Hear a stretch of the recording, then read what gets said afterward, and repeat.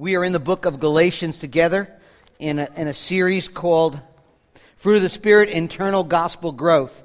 I'm going to be reading from Galatians chapter 5, verses 22 through 23, and in two other places, Titus and Ephesians. Galatians chapter 5, verse 22. Hear the word of the Lord. But the fruit of the Spirit is love, joy, peace, patience, kindness, goodness, faithfulness, gentleness, self-control. Against such things there is no law. Titus, written by the Apostle Paul, chapter 3, verse 3 through 7. It says, For we ourselves were once foolish, disobedient, led astray, slaves to various passions and pleasures, passing our days in malice and envy, hated by others and hating one another. But when the goodness and loving kindness of God, our Savior, appeared, He saved us, not because of works done by us in righteousness, but according to His own mercy, by the washing, regeneration, and renewal of the Holy Spirit. Turn to Ephesians chapter 2, verses 1 through 7. And you were dead in trespasses and sins, in which you once walked, following the course of this world, following the prince of the power of the air, the spirit that is now at work in sons of disobedience, among whom we all once lived in the passions of our flesh, carrying out the desires of the body and the mind, and were by nature children of wrath like the rest of mankind.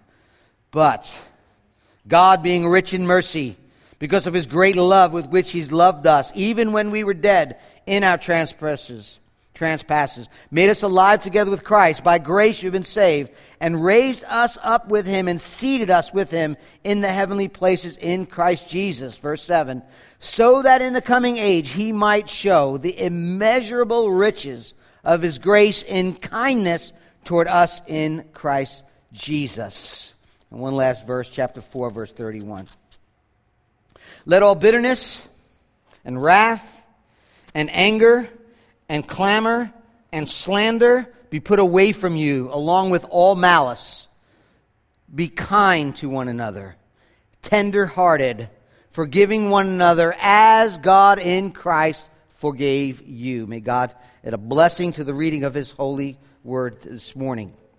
Okay, so children, you're dismissed for Children's Church, and we're going to jump into this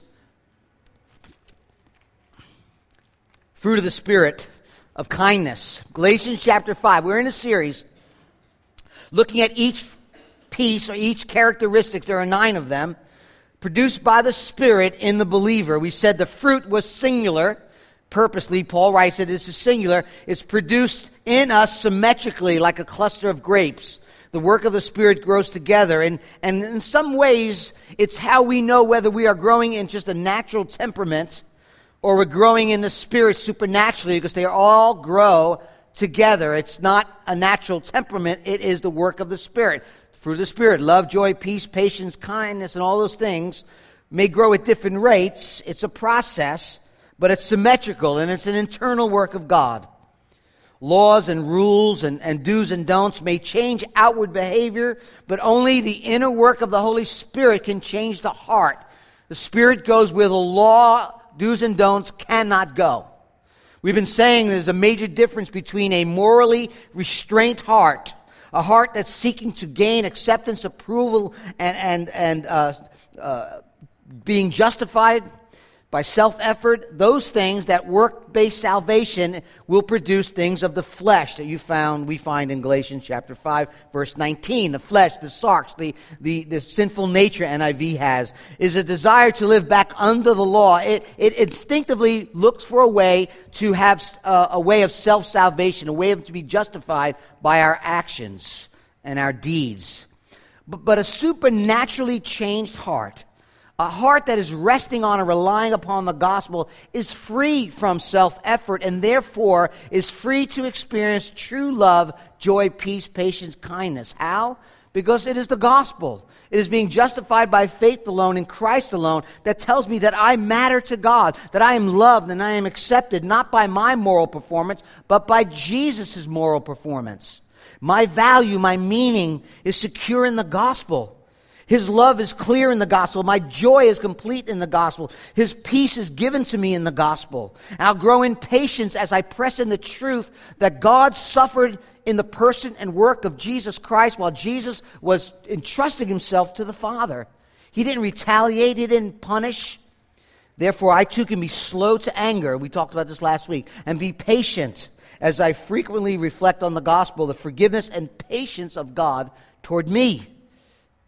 Dr. Keller says these helpful words. He says, this fruit of the Spirit is not just an intellectual exercise. We must worship Christ. With the help of the Holy Spirit, adoring Him, Jesus, until our hearts find Him more beautiful than the object we felt we have to have. As we do that, he says, we will put to death our old sinful nature, the flesh, clearing room for the fruit of the Spirit to grow, and we will find that fruit growing, changing us more and more into the people we long to be and God desires to be, end quote. With the help of the Holy Spirit, adoring Him, our hearts will find more beauty in Him, and that stuff that we chase after will soon dissipate. That's what he's saying. And this morning we're looking at the fruit of the Spirit called kindness. The kindness that the fruit of the Spirit wants to produce in our life as children of God is not simply, and I've been studying this, thinking about this all week, it's not simply the random acts of kindness that we see promoted around the world. Now, those are good things. I got to tell you. I mean, random acts of kindness, you probably heard there's organizations out there that promote it. It is good. It is certainly promotes relationships, fosters community, compassion, consideration for others. But when the Bible talks about kindness, even when we talk of things about love, it's not just the act, but it's the motive. The Bible gets to the motive of the heart. There's some who say, you know what, motives don't matter. If someone's being kind and generous and compassionate toward others, that's all that matters. Well, motives matter to God. If whatever we do does not come from faith and is not for the sole purpose, or at least the primary purpose, of the glory of God, it's for self-glory. Whether it's any other cause, even if it's a good cause, if it does not bring honor and glory to God, it's dishonoring to God. Romans 14. Whatever does not proceed from faith is sin. 1 Corinthians 10:31. Whatever you do, whether you eat or drink or whatever you do it all for the glory of God. The Bible teaches us that God loves us so much that He gives us what we so desperately need, and that's Himself, first and foremost. Not the gifts, not the things, not the kids, not the grandkids, not good jobs. What He gives of Himself to us, that is the greatest good. That is the most loving thing God can do, is to show us His glory.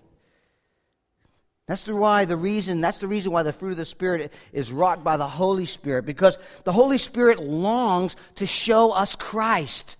The Holy Spirit longs to bring glory to Christ. The Holy Spirit longs to conform us to the image of Christ. That's the work of the Holy Spirit. That is the fruit of the Spirit. My point is simply that although it is noble and good to participate in the random acts of kindness, if God is not getting the glory, it's selfish, it's unspiritual, and of no eternal value. Which brings me to my first point, and that is the character of God. When we talk about kindness, we talk about the character of God. Now, the word kindness in the New Testament, charistatos, is translated mercy or benevolent, generosity or usefulness even. It's an active desire to recognize and meet the needs of others. Recognize and meet the needs of others. I got up there two dictionaries. One, Tyndale. State of being that includes the attributes of loving affection, sympathy, friendliness, patience, pleasantness, gentleness, and goodness. The Holman Illustrated Bible Dictionary talks about the Hebrew word translated kindness is chesed or hesed. You've heard that, covenant kindness and loving covenant love, as compassion and faithfulness to one's obligations as well to relatives, friends, and slaves. Okay? This is what Jerry Bridges, some of you know Jerry Bridges, he wrote some really good books on grace.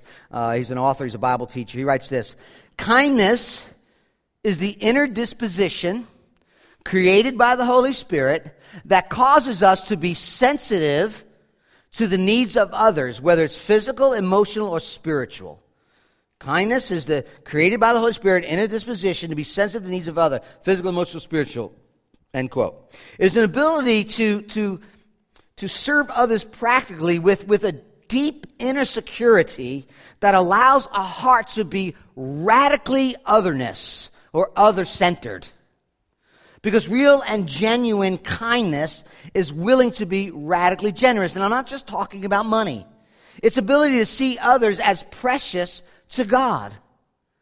And out of a heart of love, serve them with kindness. It could be a word. It could be a simple deed. It could be a massive gift. But let's be honest. We have a natural tendency, to be concerned about what's going on in our life, about our obligations, about our troubles, about our plans, what's going on with us. But when we are growing in kindness, we develop a genuine interest of those around us. And how do we do that? We have to first recognize kindness is part of the character of God. Kindness is part of the character of God, and He is working in us to conform us to the image of Christ. Now, if you remember a couple of months ago when we studied the book of John, it was the night on Jesus' betrayal. Judas had betrayed him. Jesus is now in the Garden of Gethsemane. The soldiers come out to get him, and Peter draws a sword. And what does he do? He cuts off the ear of Malchus. He is the servant of the high priest. And what does Jesus do? Did Jesus turn to Peter and say, dude, you missed. I know you're trying to cut his head off. You got his ear. Try it again. He didn't do that. Does Jesus just leave the man bleeding there and saying, that's what you get? Hanging with the wrong crowd, coming to get me. No, he doesn't do that either. The guy that's willing to come out and looking to crucify the Messiah, he heals him. Even while he's being arrested. That's the example, an incredible example of kindness. Instead of worrying about himself, the pain that he is ready to endure, he reacts with kindness and compassion and brings and heals the man to wholeness. In Luke 6, Jesus talking about loving your enemies. Because he says basically loving the people who love you really is not impressive at all. And he says this in Luke 6, for even sinners love those who love them. And if you do good to those who do good to you, what benefit is that of you? For even sinners do the same. But love your enemies. Do good and lend, expecting nothing in return. And your reward will be great, and you will be sons of the Most High. For He, the Most High, is kind to the ungrateful and the evil. He, the Most High, is both kind and to the ungrateful and to the evil. And here we see an insight into this character of kindness of God working in us. You see, He's kind to the ungrateful and the evil. In fact, if you were listening while I was reading Scripture, you'll see in Ephesians chapter 2 that the word kindness that he speaks about in Ephesians and in Titus, the context is Paul is first tells us how wicked and corrupt we are, and then in that corruption speaks of the unsurpassed riches of grace expressed through the kindness of God in Jesus Christ. Ephesians 2, dead in sins, following the prince of the power of the air, living in disobedience, living in passion, carrying out the desires of the flesh, by nature children of wrath, but God steps in. He's rich in mercy, verse 4. Great love for us, verse 4. Verse 5, we were dead. He made us alive with Christ. By grace, we've been saved, raised up, verse 6. Seated in the heavenly places with Christ, verse 7. So that in the coming ages, He might show the immeasurable riches of His grace in kindness toward us in Jesus Christ. Same thing with Titus 3. We were once foolish, disobedient, led astray. That's all of us, right? Slaves to various passions and pleasures, passing days in malice and envy, hated by others, hating one another. But, again, God steps in. When the goodness and loving kindness of God, our Savior, appeared, He saved us. Not by self-justification, not because of works done by us in righteousness, but according to His own mercy, by the washing and regeneration and renewal of the Holy Spirit. That's why context is really important. It shows us that God's kindness toward us was given to us when we did not deserve it. Actually, the opposite is true. God's kindness comes in stark contrast to our undeservedness. That's a word, I don't know, but you know what I mean. God did not give us what we deserve, but was kind to us instead. What did Malchus deserve? What did he get? And what we do is we're drawing on this. We're learning a lesson from this character of God, this kindness of God, that He is kind to the ungrateful, to the wicked, to the corrupt, the hopeless and rebellious. And if we are to allow the fruit of the Spirit to grow in us, if we are yielding and resting in the gospel, we are kind to the ungrateful, the corrupt, and the rebellious. You will know that you are growing in the fruit of the Spirit produced by God, by the Spirit, when you desire joy and happiness in others, when your inner disposition created by the Holy Spirit causes us not only to be sensitive to the needs of others, but in particular, this is the tough part, let me say, for people not like you. It's easy to be kind to those like you. You're just like me. I'll help you out. And let me say this before we move on. Like patience, we looked last week, God's kindness toward you in the gospel will run out. God will judge with severity to those who refuse to come to the kindness that He has shown to us in the gospel. Romans chapter 11, verse 22. Note then the kindness and the severity of God toward those who have fallen, but God's kindness to you, provided you continue in His kindness, otherwise you too will be cut off. And He's not talking about personal salvation. If you look at the context, He's talking about Jews and Gentiles. He's talking about the nation of Israel and the Gentiles. He's saying that God's kindness was to the Gentiles. He grafted them in to the vine Himself, and God's was severe, and He cut off Israel because of their unbelief. Now, my point in bringing this up is not to get into sovereignty issues, election issues, preservation issues. My point in bringing this up is that the certainty of God's severity for those who refuse to come to Christ should flee us and help us run and soar us to God's kindness. If God's severity will come and cut people off because of the refusal to accept the kindness and goodness of God in the gospel, let that be a warning to you, and let that be an opportunity to run and fly to the kindness of God in the gospel. You and I, by our deeds and our misdeeds, have and will and do deserve, I should say, the severity of God. We deserve His rightful anger and His just wrath against our sin. Even in our culture, we know that sin and broken laws is a debt that needs to be paid. All of us get angry when we see injustice being done. Whether it's a murderer or a rapist who gets off scot-free, there's a part of us that says, that's not right. And you and I have sinned against God, rebelled against God. We don't do what He says, and we do what He says don't do. You and I, without question, pursue other things besides God and give glory not due His name. You and I are idolaters, and we break the first commandment. We're all in that same boat. But rather than leave us in that condition, Jesus came to us in the kindness of God to bear our sin, to be our substitute, to die an atoning death, to pay the penalty for our sin death, yours and mine. And on the cross, Jesus takes the wrath for my sin, dies in my place, and dies a atoning death. That's the kindness of God. And because Jesus is righteous, who fulfilled the law perfectly, by faith He will give us His righteousness, counted towards us, imputed to us, so that we can stand before God, forgiven and righteous by faith in Jesus Christ. He alone lived out the law completely. That is the kindness of God. Don't walk out of here until you have dealt with and understood and accepted His kindness toward you in the gospel. Was it earned? No. Was it deserved? No. God's kindness is by grace alone, and when we understand that, that translates for us, and it ought to, that we are to love others with no regard to their social, economic, or intellectual, any other position. We are to love them as God loves us. We are to be kind to them as God is kind to us. We must consider others. Let's look at point 2, and I'm going to push this a little bit further, okay? Let's be honest. as I said. It's easy to love those like us. There's a natural temperament, inclination to show kindness to those that have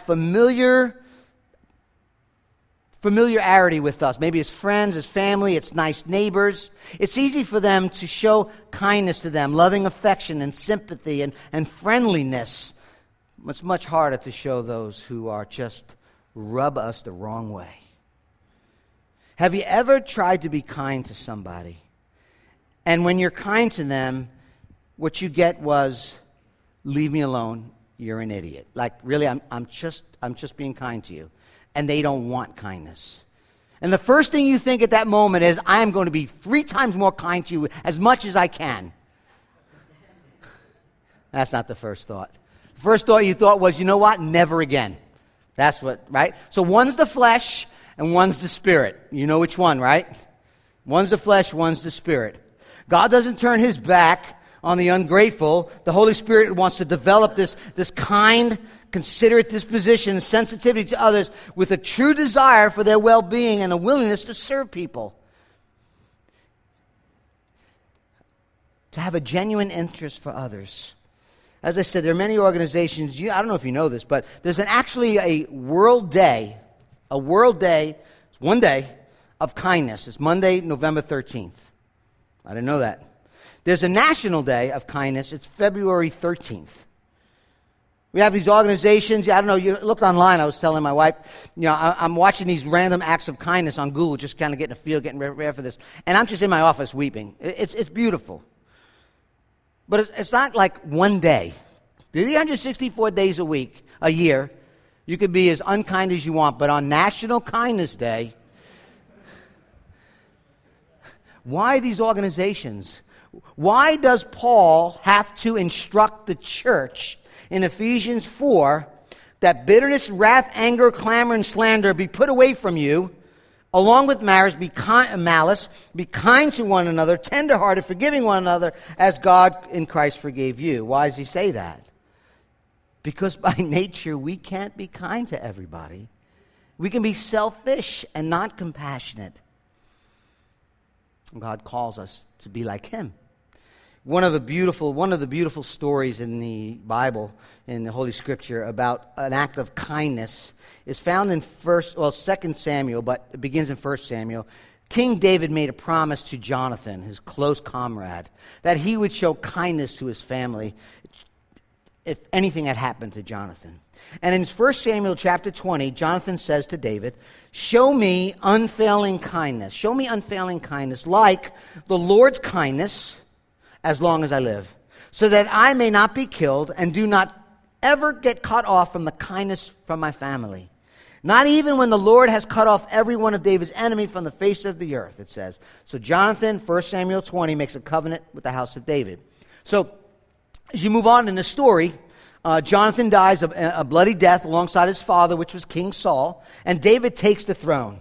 And as king, David could have done what traditionally kings did in those days.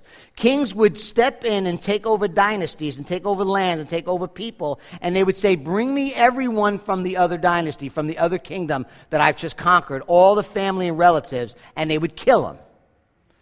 They didn't want any chance of having any insurrection, have any threat to the throne, and they would kill the opposite, the opposing or the losing side.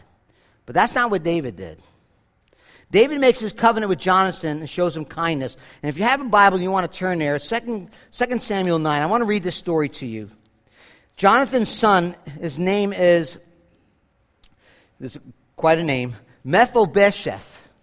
Okay? Mephibosheth. So from now on, I'm calling him Meph, because I'm not saying that 10 times. His name is Meph, but it's Mephibosheth. Okay? 2 Samuel 9. And David said, is there anyone left at the house of Saul that I may show him kindness for Jonathan's sake? Now there was a servant in the house of Saul whose name was Ziba, and they called him to David. And the king said to him, are you Ziba? That's a good name for you, looking for one. And he said, I am your servant. And the king said, is there not someone of the house of Saul that I may show the kindness of God to him? That I may show the kindness of God to him? And the king said, is there not... show kindness to him. Ziba said to king, there is still a son of Jonathan. he is crippled in his feet. He's an invalid. The king said to him, where is he? And Ziba said, he's in the house of Machir, the son of Ammiel. The king David sent and brought him from the house to himself. And Meph, the son of Jonathan, the son of Saul, came to David, fell on his face, and paid homage. And David said to Meph, and he answered him, behold, I am your servant. David said to him, do not fear, for I will show you kindness for the sake of your father Jonathan, and I will restore to you all the land of Saul your father, and you shall eat at my table always. And he paid homage and said, what is your servant, is Meph talking, that you should show regard for a dead dog such as I? Then the king called Ziba, Saul's servant, and said to him, all that belongs to Saul and to his house I have given to your master's grandson.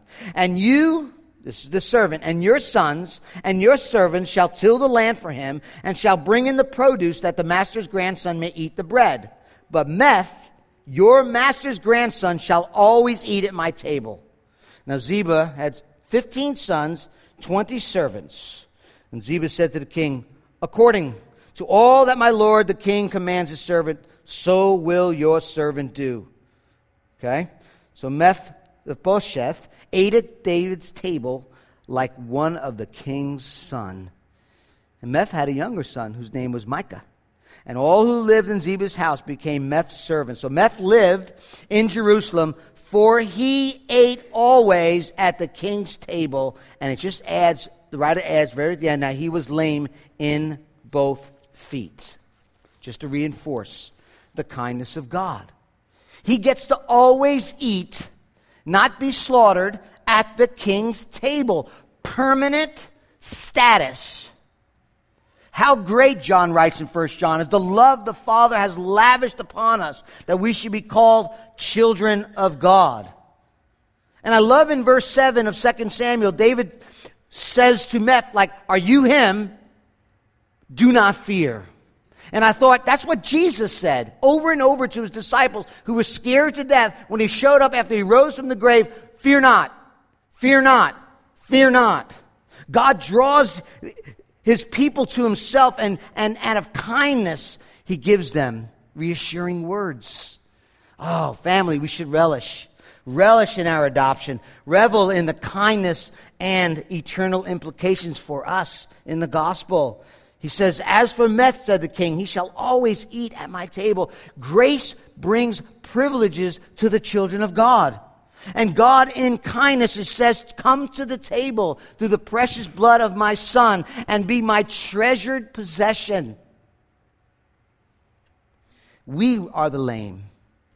We are the invalids. We are the helpless. We are the powerless that have come to realize that we have received the kindness of God, the grace of God, the love of God, that we may come to the king's table and eat permanently. And that's King Jesus.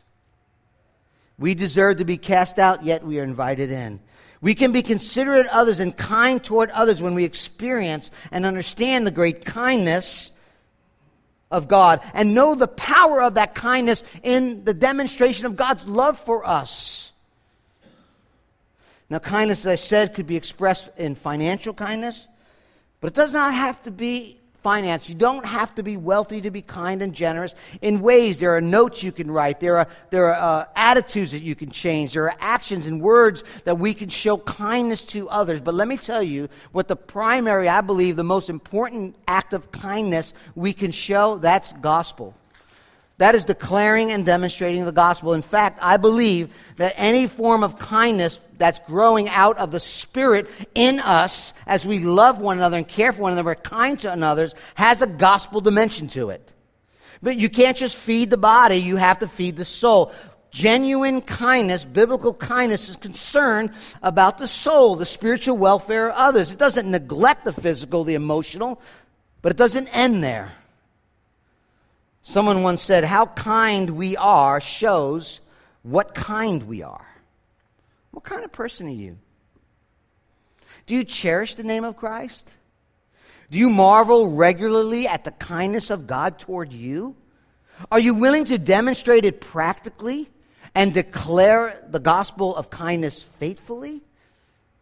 Are you looking around? Are you seeking the face of God and the direction God would have you to show kindness to others?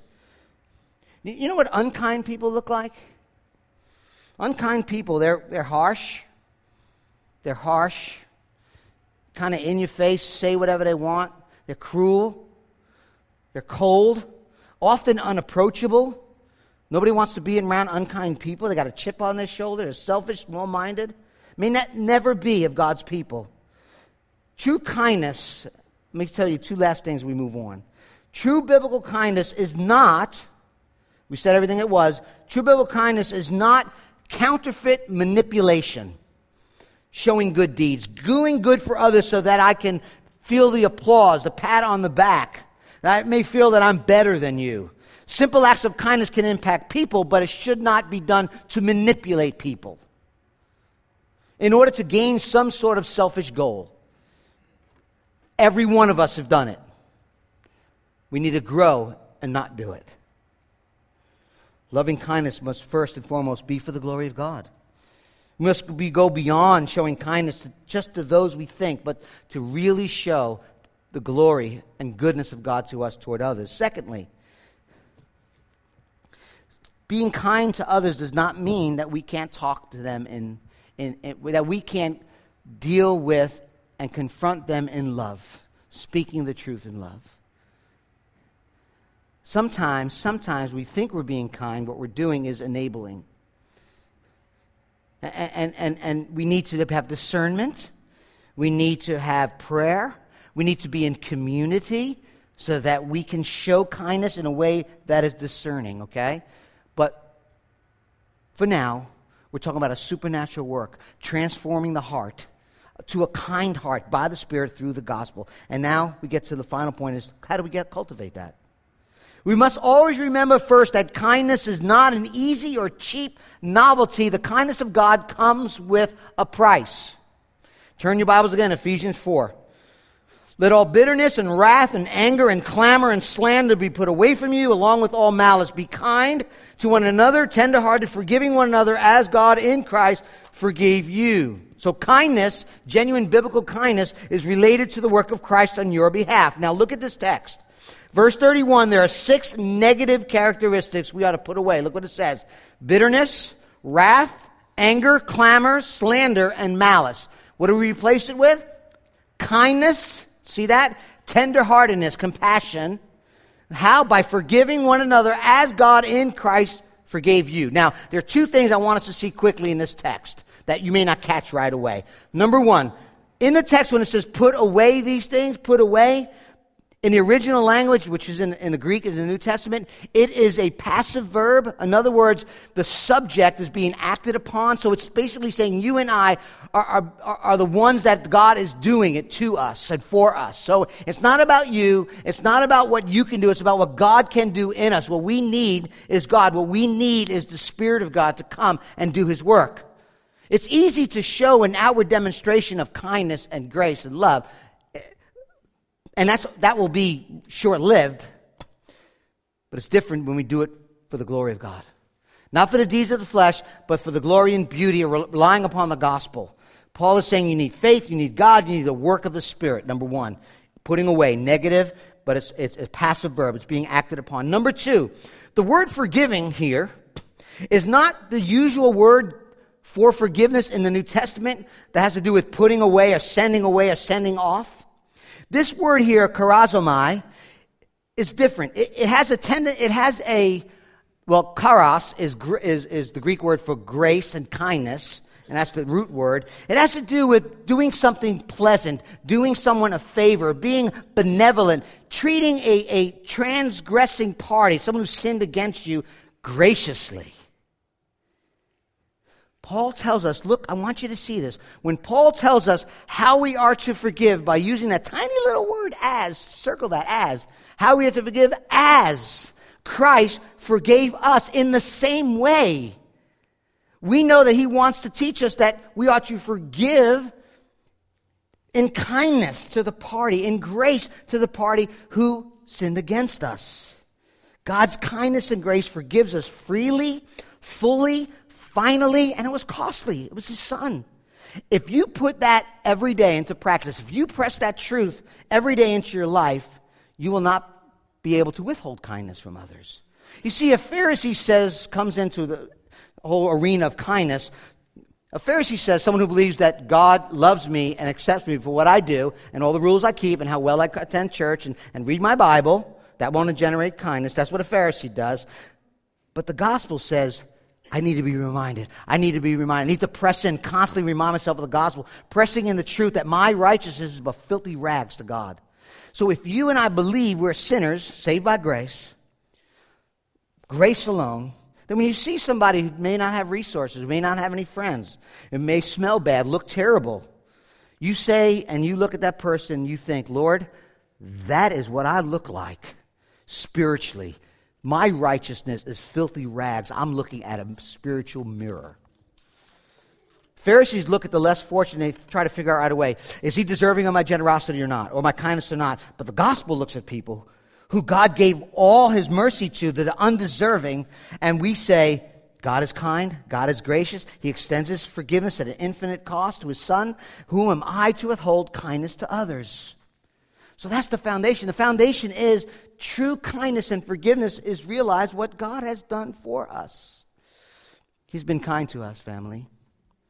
He's been kind to us when we didn't deserve to be kind to. He was forgiving toward us when we did not deserve his forgiveness. And it's only when you realize that we are the benefactors of his kindness, we're the benefactors of a kindness that you did not deserve. It is only when you realize you're a recipient of forgiveness that you did not deserve. Then, suddenly, freed from the power of selfishness and bitterness, we realize God is gracious, God is kind, God is good, more than I could have ever imagined him be to me. If you ever received an email from me, you know this. I wrote a little quote on the bottom, Tim Keller. He says, the gospel is this: we are more sinful and flawed in ourselves than we ever dared believe. Yet at the very same time, we are more loved and accepted in Jesus Christ than we ever dared hoped. Listen, the gospel of his love and kindness has set us free to be kind to those who we think may not deserve it, to forgive those who have offended us. The idea of just going out and being more kind, and listen, you already know that. I don't need to tell you need to be kind. I don't need to tell you need to forgive. Right? You already know that. How do we do that? How do we cultivate it? By deeply dwelling on the gospel, by regularly and relentlessly showing your heart his love and kindness and forgiveness first, showing your heart in an abundant and beautiful and lavish way, the gospel, that it changes you. There's a woman in Luke 7, woman of the city, a sinner. She hears that Jesus is reclining at a table with the Pharisees. You may know the story. She brings an alabaster flask of ointment. She stands behind him, she's crying, she's weeping. She wets his feet with her tears, wipes them with her hair of her head, and kisses his feet, anoints them with ointment, this act of devotion and love. And the Pharisee's like, if he knew who she was, he wouldn't allow this. He calls himself a prophet. Jesus tells a short parable of a moneylender, and he says to the Pharisees, you know what, guys, I hear you over there. You gave me no kiss, but from the time I came in, she has not ceased to kiss my feet. You did not anoint my head with oil, but she has anointed my feet with oil. Therefore, I tell you, her sins, which are many, are forgiven. For she loved much, but he who is forgiven little loves little. And he turns to her and he says, woman, your sins are forgiven. You see, those who have recognized the real truth of their brokenness and inability to save themselves, those who recognize how much they've been forgiven, and all of us have been forgiven a lot, are humble people. They're willing to love and prepare to forgive. We don't want to be a Pharisee. We don't cultivate kindness through Pharisaic. There's got to be a fundamental, supernatural, awe-inspiring experience of the forgiveness and the love of God in your life that God has given you in Christ. When that fundamental, powerful, awe-inspiring experience comes into the life, the kindness of God, the forgiveness of God, we're set free from self-seeking, self-absorption, and allowed at that point to look outward because we are resting in the gospel. We have we come to the ability to recognize that. And that's the mark of the Spirit. That is the work of the Spirit in our life. As we grow in the Spirit, recognizing the kindness and forgiveness of God, and we are kind toward one another. I'm going to end with a little insert of just a little bit of a couple sentences here from a sermon in 1830s. Robert Murray McCheyne preached on a text that's called, "It's more blessed to give than to receive." Listen to these words. Close your Bibles. Just give me 1 more minute, 2 more minutes. Listen to the words from this sermon, 1830s. Now, dear Christians, some of you pray night and day to be made branches of the vine, the true vine. You pray to be made all over in the image of Christ. If so, you must be like him in giving. This is a sermon about giving. Though he was rich, 2 Corinthians, yet for our sakes he became poor. You have objections? My money's my own. I earned it. Answer? Christ might have said, my blood is my own. My life is my own. No man forced it from me. Then where would we be? Objection? The poor are undeserving. Those who need my help. Answer? Christ might have said the same thing. They are wicked rebels against my Father's law. Shall I lay down my life for these?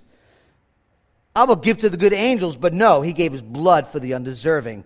Objection? The poor may abuse it. Answer? Christ might have said the same thing. Yea, he says, with far greater truth. Christ knew that thousands would trample his blood under their feet, that most would despise it, that many would make it an excuse for sinning more. Yet he gave his own blood. Oh, my dear Christians, if you would be like Christ, give much, give often, give freely, be kind to the vile and the poor and thankless and undeserving. Christ is glorious and happy, and so will you be. It is not your money I want, but your joy, your happiness. Remember his own words, is more blessed than to receive. And then he ends with this, very convicting words. I hate to end on this, but we're going to. He says, I fear there are many hearing me who may know well that they are not Christians because they do not love to give. They're not giving to be a Christian, but out of the heart he's talking about. He says to give largely and liberally, not grudgingly at all, requires a new heart. An old heart would rather part with its lifeblood than its money. Oh, my dear friends, enjoy your money. Make the most of it. Give none away. Enjoy it quickly, for I can tell you, you will be beggars throughout eternity. End quote. And he's talking about a generosity heart of giving. Well, we could translate that and say the generosity heart of giving and kindness. So if we see the cross and deeply grasp the kindness of God in the gospel toward us, how can our lives be marked by anything other than kindness? Father, thank you for the kindness you have shown to us in the gospel. And Lord, it is a work. It is something that we may not think a lot of. And we're asking, Lord, that by your Spirit you would show us that this is part of the fruit of the Spirit. That we need to be kind. We need to be humble. We need to respond in actions and words and deeds in kindness for your glory and our joy. And we pray, Father, it's not about self-exaltation, but about the exaltation of Christ and the gospel. Help us to leave this place and be kind to one another, particularly kind in telling them of the good news of the Savior, who was kind toward us, went to a cross, rose from the dead, calling everyone everywhere to come to him and believe. Help us to be a people that are kind, Lord, in Jesus' name.